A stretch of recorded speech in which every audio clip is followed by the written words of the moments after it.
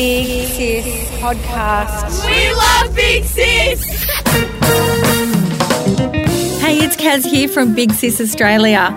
This week for episode 15, I caught up with a brave woman on the Gold Coast who's about to remove her breast implants because they are making her sick. I know this information's going to be news for many of you listening in, so I'm extremely proud of her sharing this with us all. Let's get into it. Thinking about getting your boobs done? Well, it seems like it's no big deal nowadays. Everywhere I look, I see so-called perfect man-made breasts. Now, to prove my point, you just have to have watched Australia's version of Bachelor in Paradise to know what I'm talking about. Because when I looked, I was like, that's about 9 out of 10 women that are on that show that had breast augmentation. So we're always looking at these women saying, oh, they're really happy with them, but we don't really hear about the problems when it comes to breast implants. There is a thing called BII, which it stands for breast implant illness, and I'm sure a lot of you have never heard of this. But with over 40,000 women experiencing these symptoms, I'd suggest you listen in because this is some really valuable information. And as I said earlier on, we've got this really brave, amazing woman, Laura G, and she's going to be talking to us about this today. Thank you for coming along. Thank you for having me. So we're going to talk about your story with why you originally felt the pressures, because I have been talking on this podcast a lot about body image and really how society is moulding us as women to feel that we could be inadequate. You were, I believe, about 19 years of age when you thought, hey, I think I want to have my breasts done. Can you talk us through maybe even that bullying that was happening at school? Absolutely. I actually think I was a lot younger than 19 when I realised that I wanted breasts. I think when we grow up and we go from the transition of girlhood to womanhood, there's this big gaping gap in the support and nourishment of honouring who you are as you grow up into this woman, and the body transforms so much. It's huge for women and for men. But for me, my breasts didn't grow.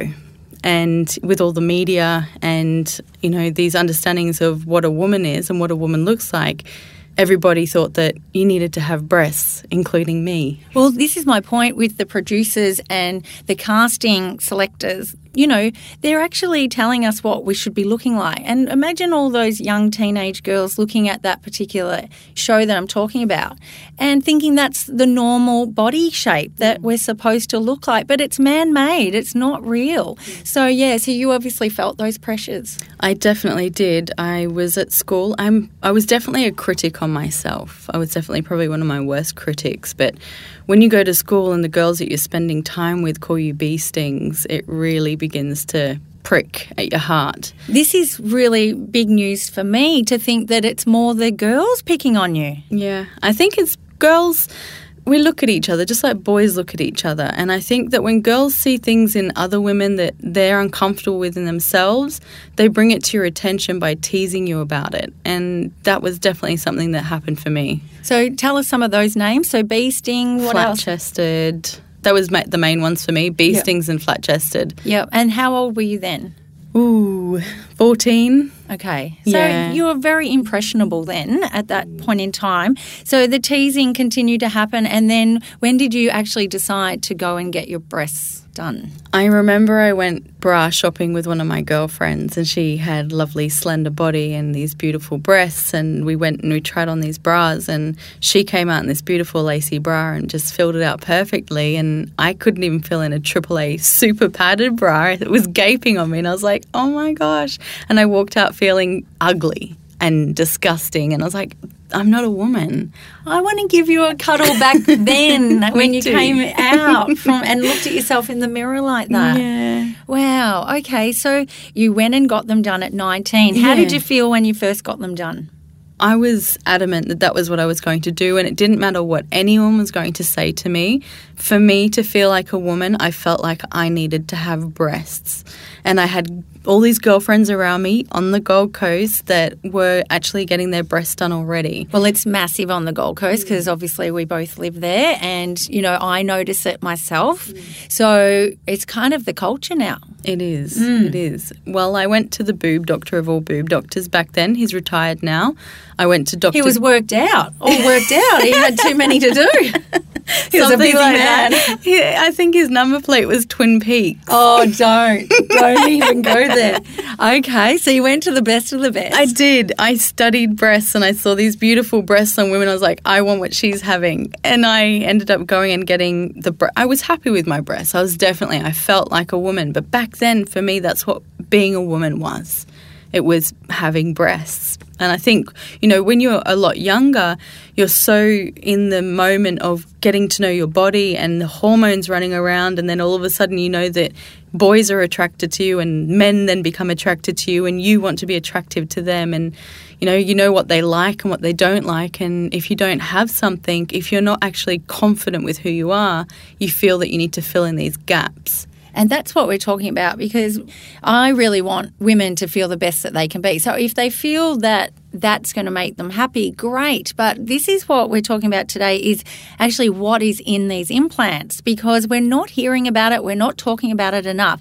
When did you start discovering you were getting some symptoms from BII?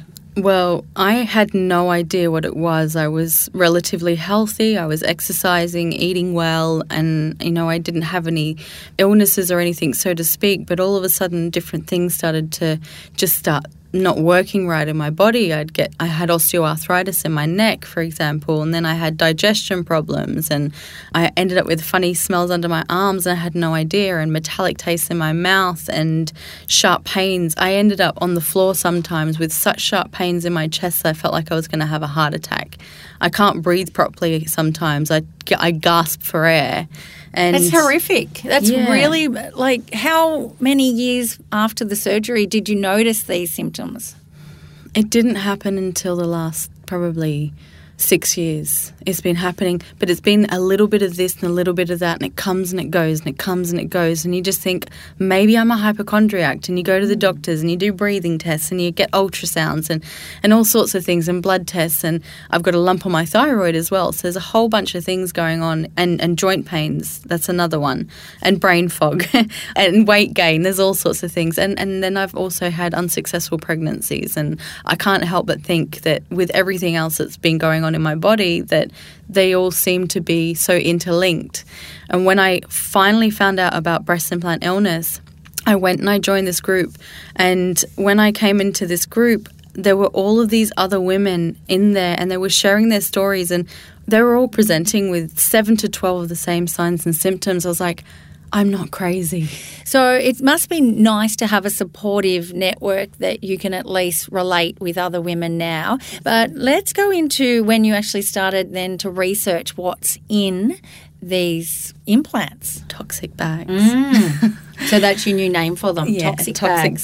Yep. I had no idea what was in breast implants, and it's not just one specific type. It's silicone and saline breast implants and the shell that encapsulates the implant.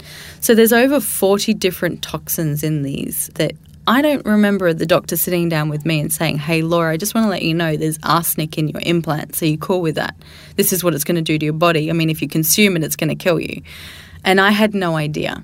Exactly right. And this is the problem, because we're not getting properly informed. Yeah, so some of the ones that people would definitely know and would probably ring alarm bells are formaldehyde, arsenic, mercury, zinc, and talc. And that's only, I think that was 5. That's 5 of the 40.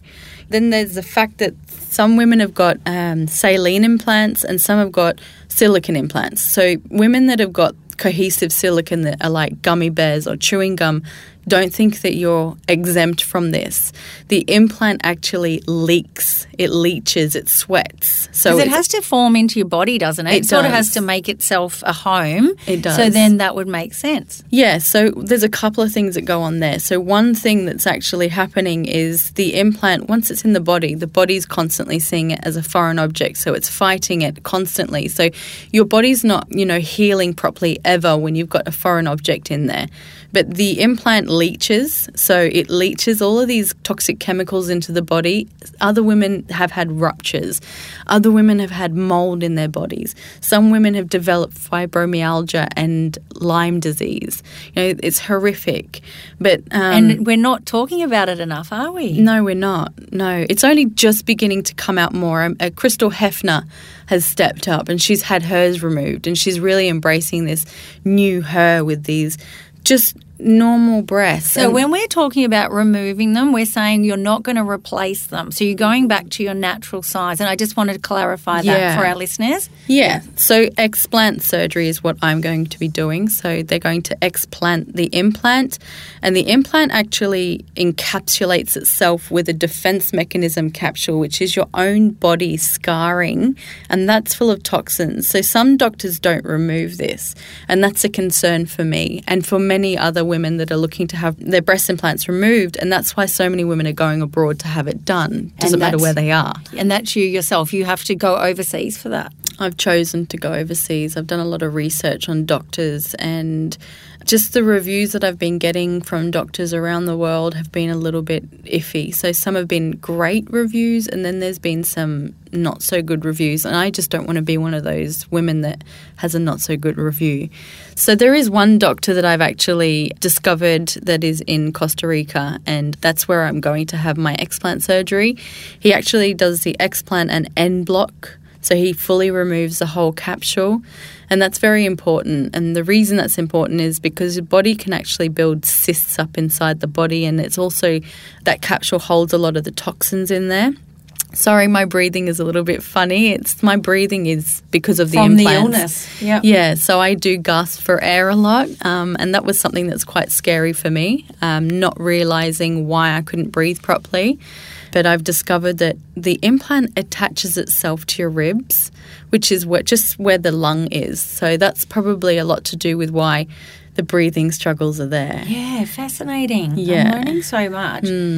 Now, I believe that you're actually going to be featured on an ABC documentary talking about this. So can you talk us through what's happening with that? Yeah, there's a lady in Australia that's doing a documentary called The Boob Issue, and she's just basically going through the procedures now of getting it up and running through iView on ABC. And I'm one of the people that are going to be talking about breasts. The documentary itself is not specific to breast implant illness. It is to do with how women are dealing with having big boobs, little boobs, plastic breasts, breast implant illness, breast cancer, and just the emotional journeys women have been going on with their bodies. It's going to be a great documentary to look out for. Now, let's actually talk about that emotional journey that you are about to embark on, because you've gone from that 19-year-old looking at yourself in the mirror saying, I'm not beautiful with small breasts. You're about to get them removed and go back to your natural size. What are your thoughts? Initially, I didn't really think about it. I just realised that my health was in jeopardy.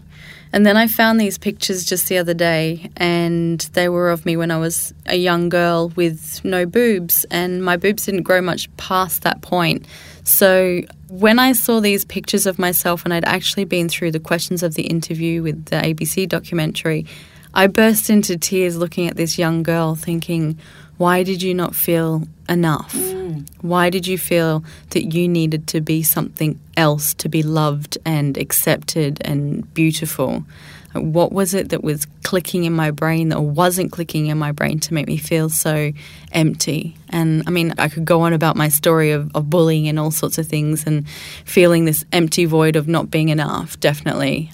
And I think that's the thing with many women. We all have these stories that we've been through in our lives, but we don't realise how much of a victim we're becoming in our own stories and how we're living in it, whether we realize it or not. We're not letting go of past traumas and pains, and then we feel that we need to do things to ourselves. So having the implants removed, I'm a little bit scared, definitely, because, they've been inside my body for 16 years and they've stretched my skin, and having them removed from my body, yeah, it's going to be a bit of a scary journey, but by the same token, I'm more than my breasts. I am a beautiful woman and I'm liberated in my own power, and I don't care who loves me or doesn't love me. I'm just going to continue to be my passionate, loving self, and if I can empower people along the way to feel more within themselves about who they are and not need to do this, then I feel good. Well, this is why I wanted you on this podcast, for everyone to hear that inspiration. And obviously you're going through a massive transition of feeling like a woman as such with the bigger breasts, and then actually going back and really, as you said, tapping back into self-love. So it's such an important message. I'm so glad you got to come in today. So let's talk about, just quickly before we wrap it up, is those support groups. So there's one on Facebook, is it? Yeah, there's been one amazing one that I've really been very much welcomed into. The ladies in there have been an amazing support, and it's called Breast Implant Illness and Healing with Nicole. And there's something like 40,000 women in that group, which is mind-blowing in itself. She also has a webpage, which is www.healingbreastimplantillness.com. That's awesome information, because I just found with your original post on Facebook, which is why I wanted you to come in for the podcast, was just so many women, they just weren't aware of this and they were so inspired by your post. So Thank you again for spreading this message and for also sharing your personal journey. It's a massive one and we really appreciate your honesty. Thank you. Thanks for your time. Thank you. Well, that's a wrap for the first season of the Big Sis Pod. Thank you so much for listening in each week. And if you have enjoyed the chats, please feel free to share the love with all of your friends. And if you haven't already hit subscribe, make sure you do so. That way you're going to know when we're back for season 2. But in the meantime, you can still get a fix of Big Sis by following us on social media or simply jumping on our website, bigsisaustralia.com. There's plenty of videos, blogs and behind-the-scenes footage for you to check out instead. I can't wait to chat with you again soon.